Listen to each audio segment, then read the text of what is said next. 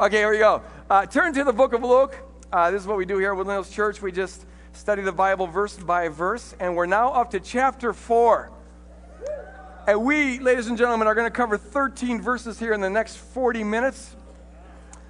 I'm not saying this is the only time we're going to cover these 13 verses, but...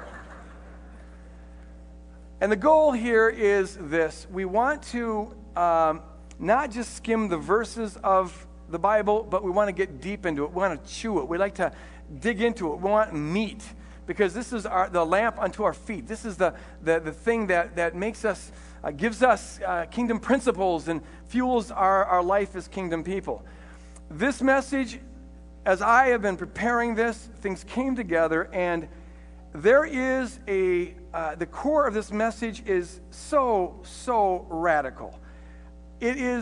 It gets us as deep as you get into the Word, and it's beautiful. I don't know if my expression of it will be as beautiful as it is. In fact, I'm sure it won't be.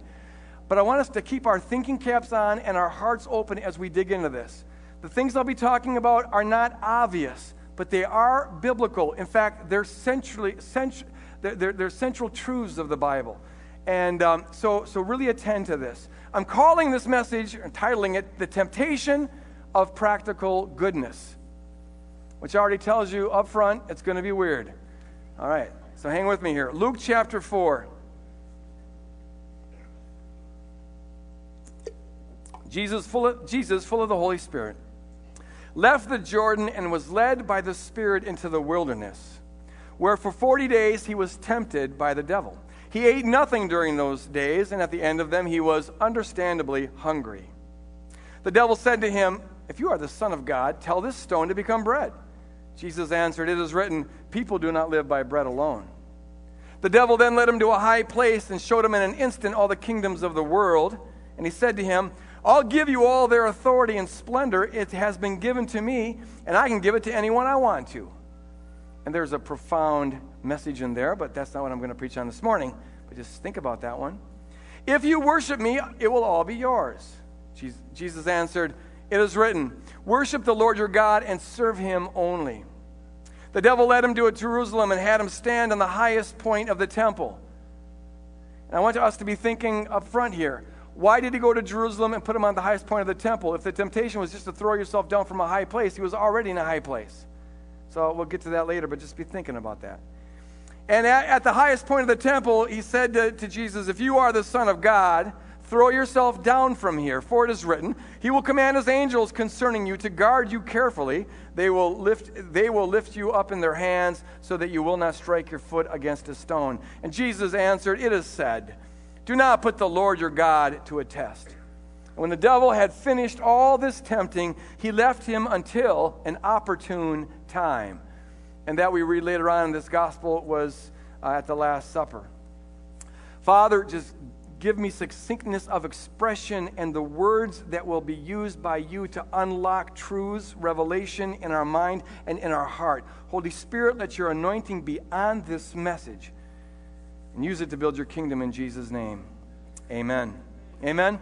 Okay, review.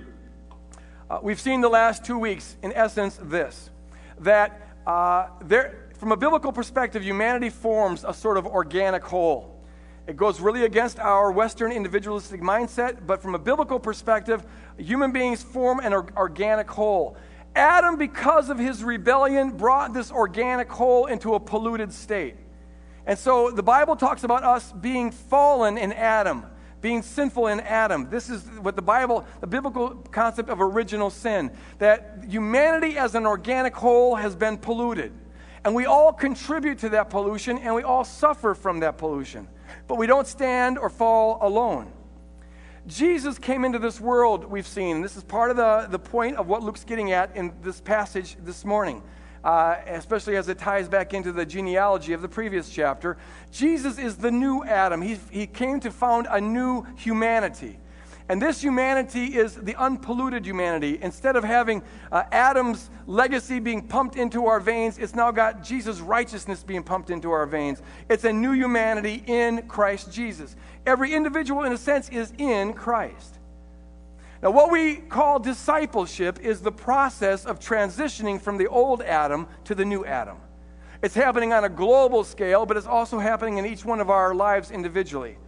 And the goal is for us to get our thoughts and to get our heart and to get our actions and to get everything we're about to line up with the truth of who we already are in Christ. And to do that, we've got to let go of the old self, the old Adam. The old Adam, in some ways, is secure. We're used to the old Adam. Our thoughts habitually think old Adam thoughts, but the challenge of discipleship is not to create something new, because the new is already there. The challenge is just to get our life, our being, our feelings, our attitudes to line up with what is already true. That's our identity in Christ. Temptation is the opposite of that. Temptation is the pull of the old on the new. And we are tempted all the time to fall back into our old ways of thinking, old ways of looking at things, and whatnot. That is the essence of temptation. And what I want to do now is to take this a step further. Follow the rabbit down the rabbit hole further as we look at the nature of temptation, and I'm going to use the temptation of Jesus to do this. What we're going to see here is that what's at the theme of these temptations, what's at stake in each of these temptations is this. The question is, what kind of Son of God is Jesus going to be? Jesus has just been introduced as the Son of God, and now comes the temptation. The new humanity is just getting started, and now comes the temptation.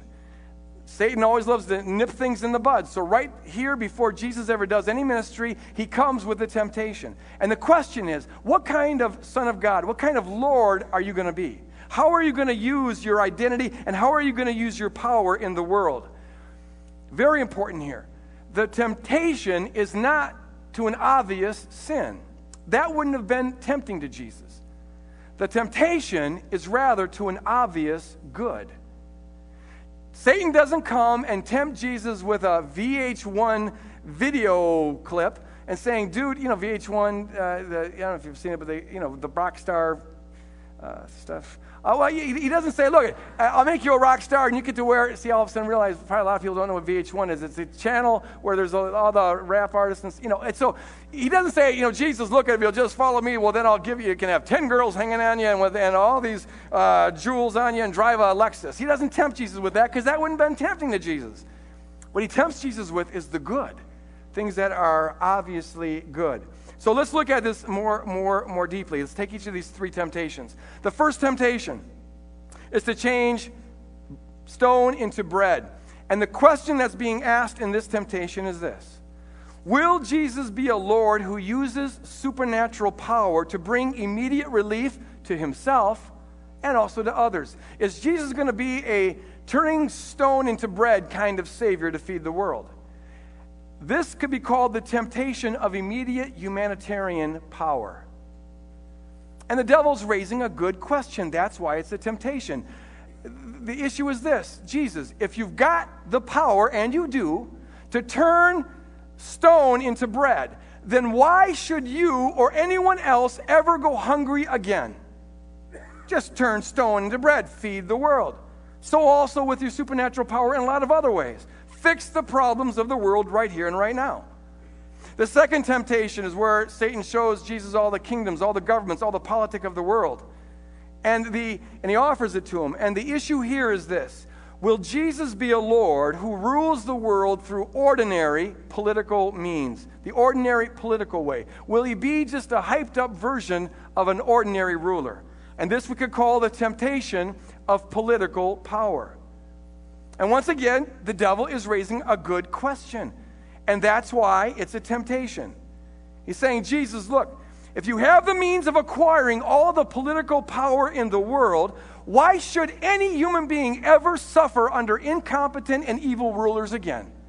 Jesus, you can right now alleviate so much suffering by putting in place around the world the right form of government, pass all the right laws, have all the right legislation, and get rid of all the evildoers. You can do that. Why wouldn't you do that?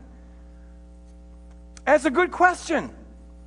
The question is so baffling that Christians throughout history, and many yet today, can't quite believe that Jesus said no to it, which is why many are still trying to get as much political power for Jesus as possible. But Jesus said no to it. No thanks, I decline that offer. And I submit that followers of Jesus in Jesus' name should do the same. The third temptation is when the devil takes Jesus to Jerusalem and puts him on the top of the temple. Now, why did they go to Jerusalem and why the top of the temple? If the temptation was just to jump off a cliff and get saved, then why didn't he just jump off a cliff? But then, what would be very tempting about that? Oh boy, I get to fall and not get killed. No, there's a temptation here. The answer to this is this. Jerusalem, and more particularly the temple, was the center of the Jewish faith. It was, from a Jewish worldview, it was the center of what God's doing in the world. When people thought about a visual representation of God's intersection with the world from a Jewish perspective, it was the temple. So this temptation is this.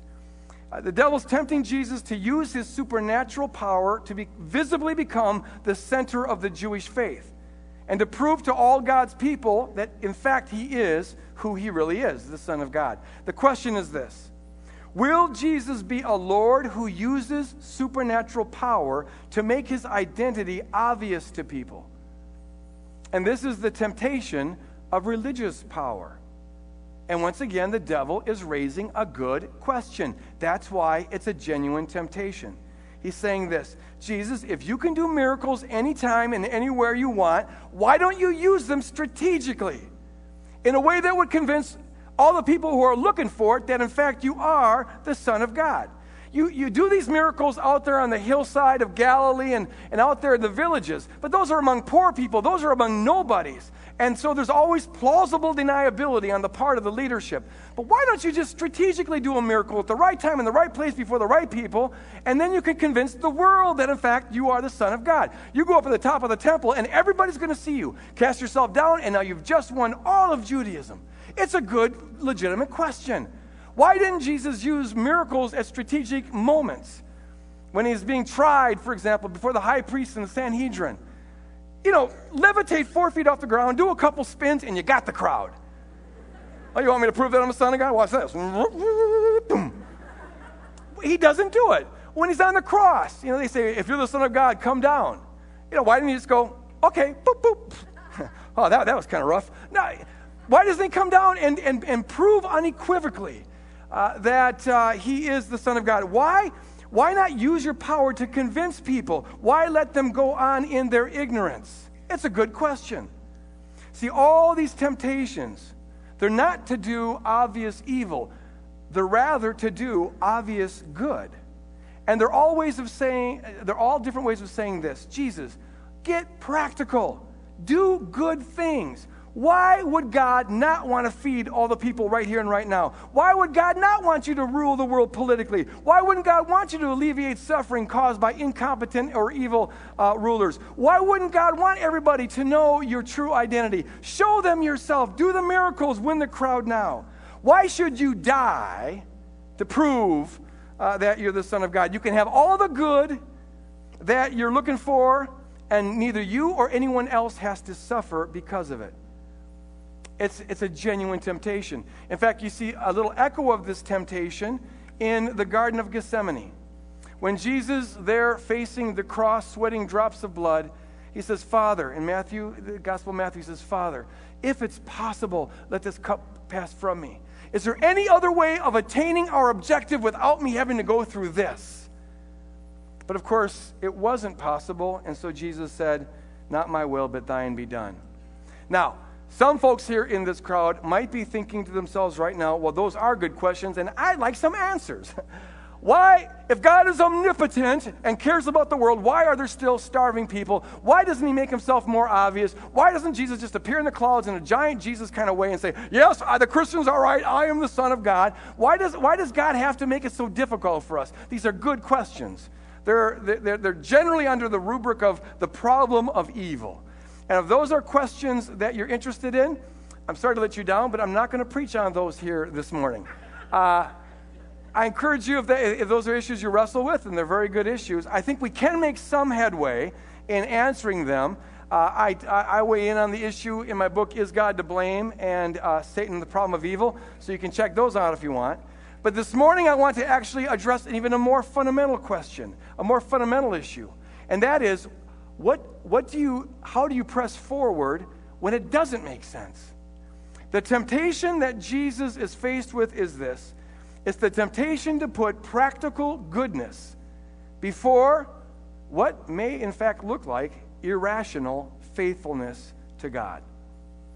This is not just the temptation that Jesus went through. It is, in one form or another, the temptation we all go through, because it is the essence of temptation. And I want us to see this. Now, you're going to have to really put your thinking caps on at this point. Ready? Here we go. We said in the last several weeks that Luke is intentionally trying to draw a parallel between Jesus and Adam. Jesus is the second Adam. He is founding a new humanity. Luke mentions Adam last in his genealogy because he wants readers to be thinking about Adam's temptation as they're reading about Jesus' temptation. And so the temptation that Jesus goes through is really a repetition of the temptation that Adam went through. So we can learn a lot about the temptation of Jesus by looking at Adam's temptation and vice versa. If you look at Genesis 3, where we read about the temptation of Adam and Eve, you'll see here that, in fact, the two temptations parallel. They both get to the heart of what it is to be tempted. They both have to do with the temptation to put practical goodness before what may look like irrational faithfulness to God. Now, to see this, ask yourself this question.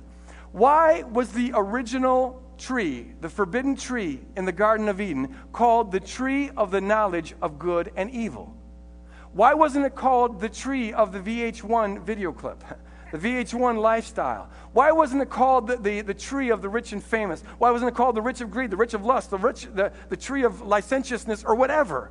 Why the tree of the knowledge of good and evil? What's so bad about the knowledge of good and evil? In fact, isn't it good to have the knowledge of good and evil? And the minute you ask that question, now you're getting to the heart of what it is to be tempted. Because this is exactly what the devil does with Eve in Genesis 3.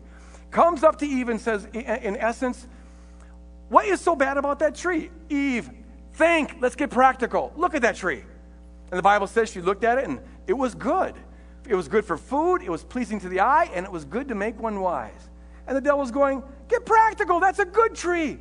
What on earth could be wrong with knowing good or evil? Why, maybe God is threatened by that tree. Maybe that's why. If he was a loving God, do you think he would have forbidden you to have something as good as that? Are you going to trust a God who is threatened by this tree of the knowledge of good and evil? What you can do, Eve, this is what the devil's saying to Eve in Genesis 3. You don't have to rely on God to know about good and evil. You can do that for yourself. You can be wise like God is wise. You can judge like God judges. You can know good and evil like God knows good and evil. You can get to define good and evil, and then you can get to promote your good and resist your evil. And isn't that a practical good thing for you to do for you and your descendants? It is the essence of all temptation, practical goodness before faithfulness. Perhaps Eve doesn't understand why God prohibited that tree, but she's called to walk faithful, and that's the thing that she and Adam don't do. This is the original temptation, and this is the original sin, eating from the tree of the knowledge of good and evil. And in essence, what it means is this. We define good, and we define evil, and we act practically and in our own self-interest on this basis. We know what is good and we know what is evil, and so we pursue the good and we persecute the evil as our self-interest. If you think about it, this lies at the heart of all sin. That's why it's the first sin in the Bible, the foundational, original sin of the Bible. Think about it. When a person sins, whatever the sin may be, they're doing it because in some way they see it as a good. If they didn't see it as a good, they wouldn't do it. What they do may look evil to you. It may look horrendous to you, but in their frame of reference, it's obviously a good. That's why they go for it. No one goes for something that is ugly to them, that is evil to them. If they say, I like the evil, it's because in some way they're framing evil as a good. Which is why, by the way, if any sin that you struggle with, at the core of getting free is to reframe it not as a good, but as an evil. For example, if you're addicted to pornography, as long as your brain is representing that as a good thing in your brain, you're going to be drawn towards it. It is a good. So you need to see what God sees and represent it in your brain as an evil. The root of all sin is that we call good what is actually evil, and we call evil what is actually good, and we don't notice the difference. Milton, in his famous, great, but too long poem, Paradise Lost, He captures this so beautifully when he has the devil, Lucifer, say right at the beginning of his rebellion. He makes this proclamation, evil be thou my good. Evil be thou my good.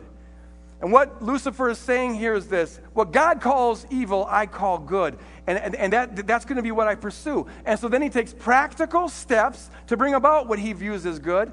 And that's what leads to the rebellion in heaven and the cosmic war that we're still a part of. The fall is that everyone acts out of their personal and cultural version of the tree of the knowledge of good and evil. What we judge to be good and what we judge to be evil. And the most sinister thing about this tree of the knowledge of good and evil is that once you eat of this tree, and we all do, it's the essence of the old Adam. But once you eat of it, now what you hold to be good and what you hold to be evil, in essence at least, is obvious to you. When we eat of the tree of the knowledge of good and evil, it's like we download a program, a file. It's like Prometheus stealing fire from heaven. We steal this omniscience from heaven and put it into our brain, and now there's this mechanism in us that makes us way too confident, that we have the confidence of God that we really know what is going on. We know what is good. We know what is evil. And it's internal to us. We eat of the tree of the knowledge of good and evil, and now it's like we have an internalized judgment grid that's part of how we look at ourselves, even how we look at the world, how we look at God. So we can't step outside of it and critique it very well. We don't notice how arbitrary and socially conditioned our judgments are. Other people may notice it, but we don't notice it because we're on the inside of it. Or rather, this forbidden tree is on the inside of us. Here's a classic example of it. And this obviousness is what's the problem. Classic example, probably the historically most important example. That's why I refer to it with some frequency. The early church for the first 3 centuries looked a whole lot like Jesus dying on a cross for those who were persecuting them. They were a persecuted minority, and the way they died and the way they served the world was a witness to the reality of Jesus Christ.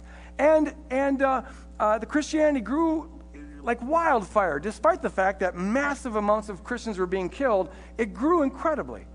No one in the early church was trying to control society. They just were serving society and dying for society, and the church grew. And then the 4th century came, and through a lot of historical means, the church became the dominant political power. And all of a sudden, it became obvious to many, not all, but many church leaders, such as St. Augustine, that God had given us this new governmental political authority. And if God obviously has given us this new political authority, then we obviously are called to use it in practical ways. We're called to promote practical goodness through political means. And immediately we start putting people to death in the name of Jesus to further practical goodness. Well, we got to be practical here. We've got this authority. Look at all the good we can do, and we have a superior wisdom and a superior knowledge, and no wonder God gave us this because we're so good at running the world, and we're going to take over the world for Jesus Christ, and we start putting people to death. Now, if you enter into their frame of reference, it was totally obvious to them. In fact, if you read Augustine or Aquinas or Calvin or Luther or a lot of church fathers, here's how they argue. Let's be practical. Let's just be practical here. We've got the authority, the means of putting this heretic to death, burning him alive at a stake. Why wouldn't we do that? He's going to suffer eternal fire anyways. If we don't kill him, he'll be spreading his heresy and bring thousands of people into hell. Let's put him to death now, and who knows, maybe he'll repent, but at least we're saving the other 1,000. Look at, you kill one, you save 1,000. Just be practical. We're promoting goodness here, folks. And then comes a long history of bloodshed in Jesus' name, and the beauty of the kingdom is lost. But it's so obvious to them, it just makes sense. But see, from a biblical perspective, there's nothing obvious about that. In fact, from a biblical perspective, it's obviously wrong. From a biblical perspective, Jesus, this is the very temptation that Jesus resisted. He said no thanks to that kind of power. 4 centuries later, Augustine thinks it's obvious that God gave him that power. And Jesus tells us to love our enemies. Jesus tells us to bless those who persecute us. Jesus doesn't say persecute them. And yet, boom, we have this whole... It just shows you how we can be so conditioned by a culture that what looks like good to us is actually an evil. The temptation that the early church faced in the 4th century, the temptation that Augustine faced, is the same temptation in essence that Adam and Eve faced. It's the same temptation that Jesus faced and resisted. And it's in essence the same temptation that we face every day of our life. The temptation is to put practical goodness before what may in fact look to us in our culturally conditioned knowledge of good and evil, it may in fact look to us to be an irrational faithfulness to God. The temptation is to define good and evil on our own, and to, on this basis, act practically to further our self-interest. And it is the root of all sin. It's the root of all evil. It is the cause of all bloodshed throughout history.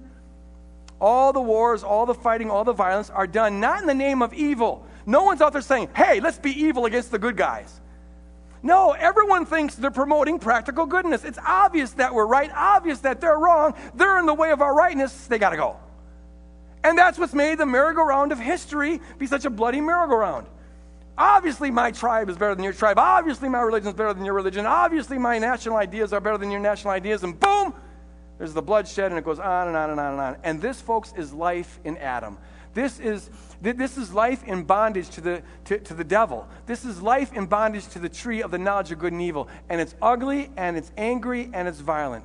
But kingdom people, we are called to have a different kind of life. Amen? We are called to be part of a different humanity. We are called and empowered to be free from the ugly, angry, violent, old humanity.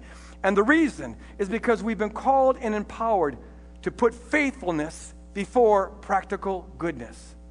You are in Christ. You're a new nature in Christ. Old things have passed away. You really do have a new nature. And in this new nature, you've got a new heart and a new mind and a new spirit. You're empowered to see the world in a new way, empowered to see other people in a new way, and even empowered to see your enemies in a new way. You've been set free in principle from the tree of the knowledge of good and evil. So you've been set free from your culturally conditioned judgment, which means you've been set free, if you say yes to this, to see the beauty of God and to see the beauty of every other person on the planet, including your enemies, and to agree with God that they were worth God dying for. You've been set free to dance with the triune God and to share in this unconditional love and to receive and enjoy the power and the authority and the joy and the peace and the life of God himself. And this is the kingdom, and this is beautiful, and it drives me wild when I think about it. This is how God always wanted humanity to be free of the burden of fixing the world with our knowledge of good and evil. That is life itself. But we are tempted. We are tempted. We face temptation. We're empowered to overcome it because we're in Christ, but we do have to overcome it. And the temptation is really summarized in this question. And it was the same for Adam and Eve, same for Jesus, same for Augustine, same for us. Will you resist the temptation to put practical goodness before what may look like irrational faithfulness to God? Now, I'm not saying that we should go out of our way to be impractical. I'm certainly not saying we should go out of our way not to be good. For most of life, be practical, be good, wonderful. In fact, some of us need to take a practical pill so we're a little more practical. Got that? In your relationships and finances, be practical. But practical goodness isn't supposed to be Lord of your life. Jesus Christ is, and your faithfulness to Jesus Christ has got to be placed before your practical goodness. The only way we'll ever get free of our addiction to the tree of the knowledge of good and evil is to pledge to put faithfulness before our practicality. The only way we're ever going to love like God calls us to love in that radical fashion is to collapse our omniscience mechanism, our tree of the knowledge of good and evil addiction, to collapse that and put practical goodness as a second or third priority behind faithfulness to God.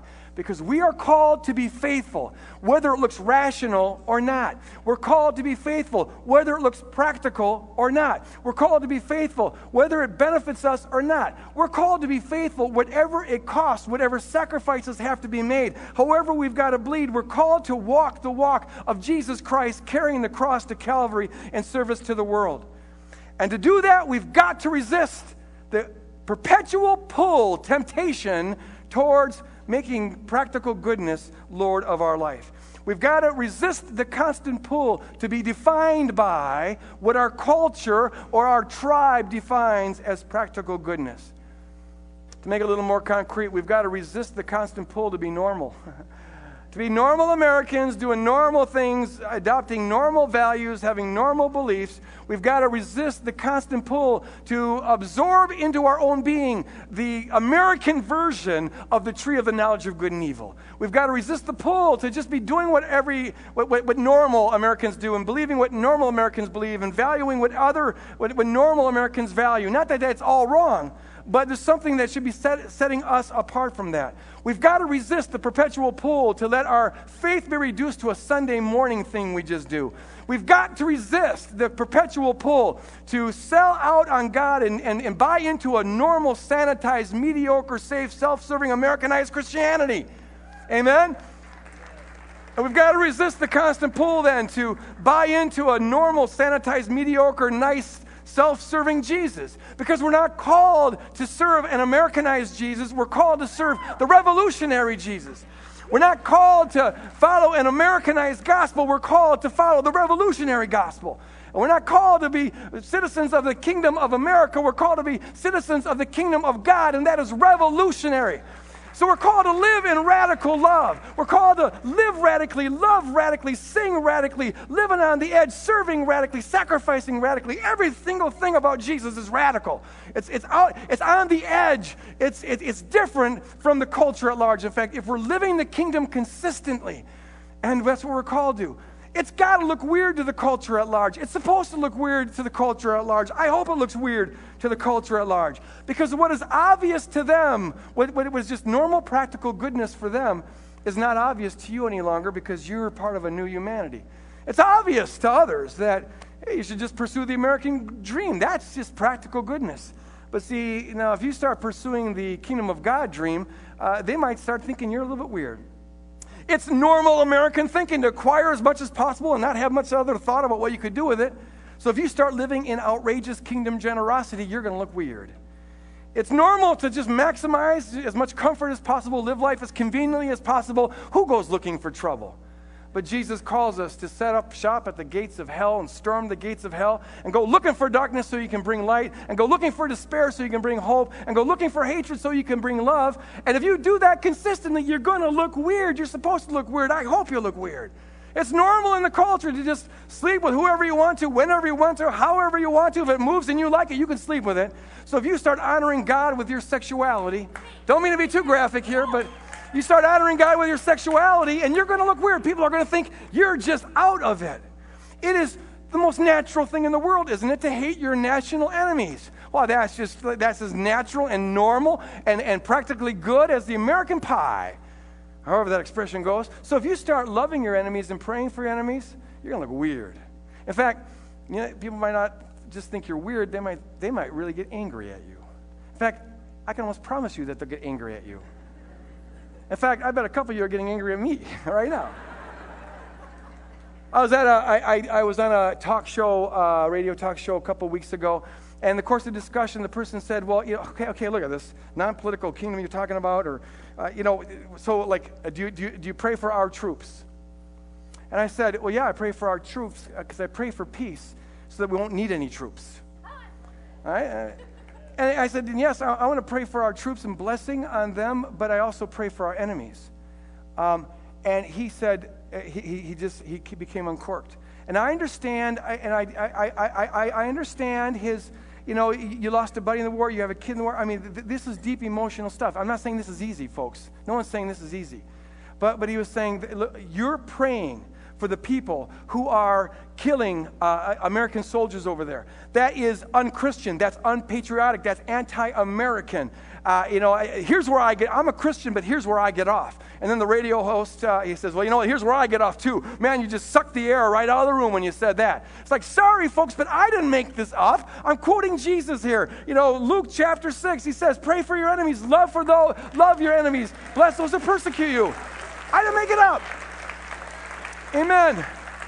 And see, it is, yes, that's weird. I grant you that's weird, but it's supposed to be weird. It's supposed to look different.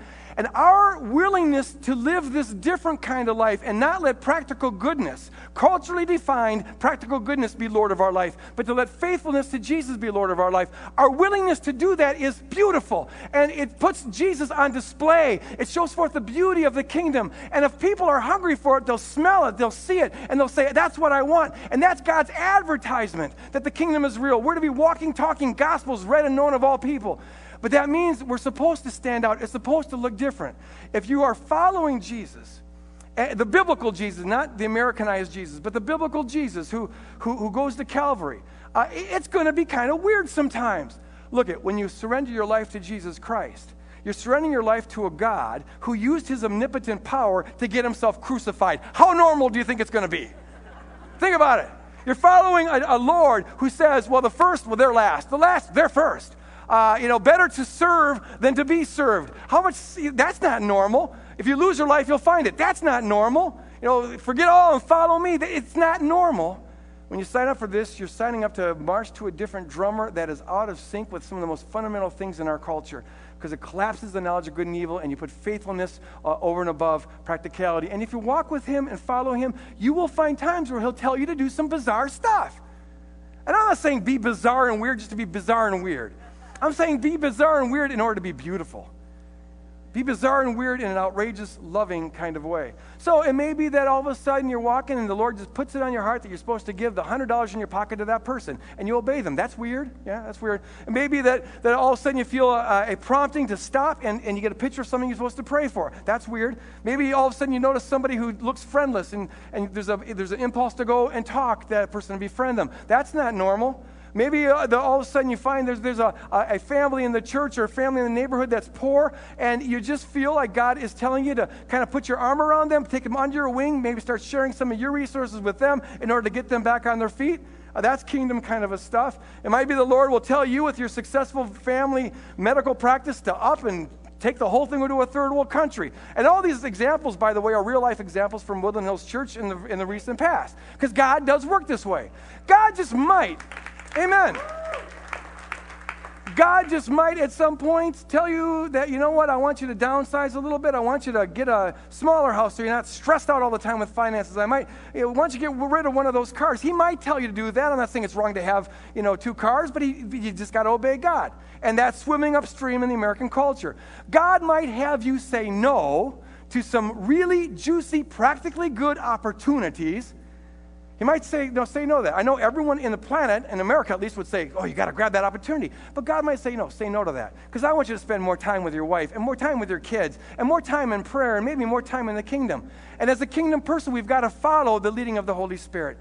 God calls us to, in the Bible, and the Spirit calls us to in our day-to-day life, to some weird stuff, and it all reflects radical, Calvary-like serving love to the world. And that's what he uses to be a neon sign of advertisement that the kingdom is real. I'll close with this. It only gets fun when you go all the way with it. Doing the middle of the road, the kind of normal religion, where it's middle of the road, nice and safe, don't offend anybody, you just kind of straddle the fence. That's boring. Old Adam life is boring. Old Adam religion is boring. Normal religion is boring. But when you start selling out to the kingdom and start walking in the Spirit and take seriously the biblical call in your life and be willing to set aside practical goodness for the sake of faithfulness, now things get exciting. Now things get fun. God starts to show up. The Spirit begins to move. You see the reality of God working in your life sometimes, and he starts to use you in different ways. Now, when you're living on the edge, which is where we're supposed to be living, it's like the old saying goes, if you're not living on the edge, you're taking up too much space.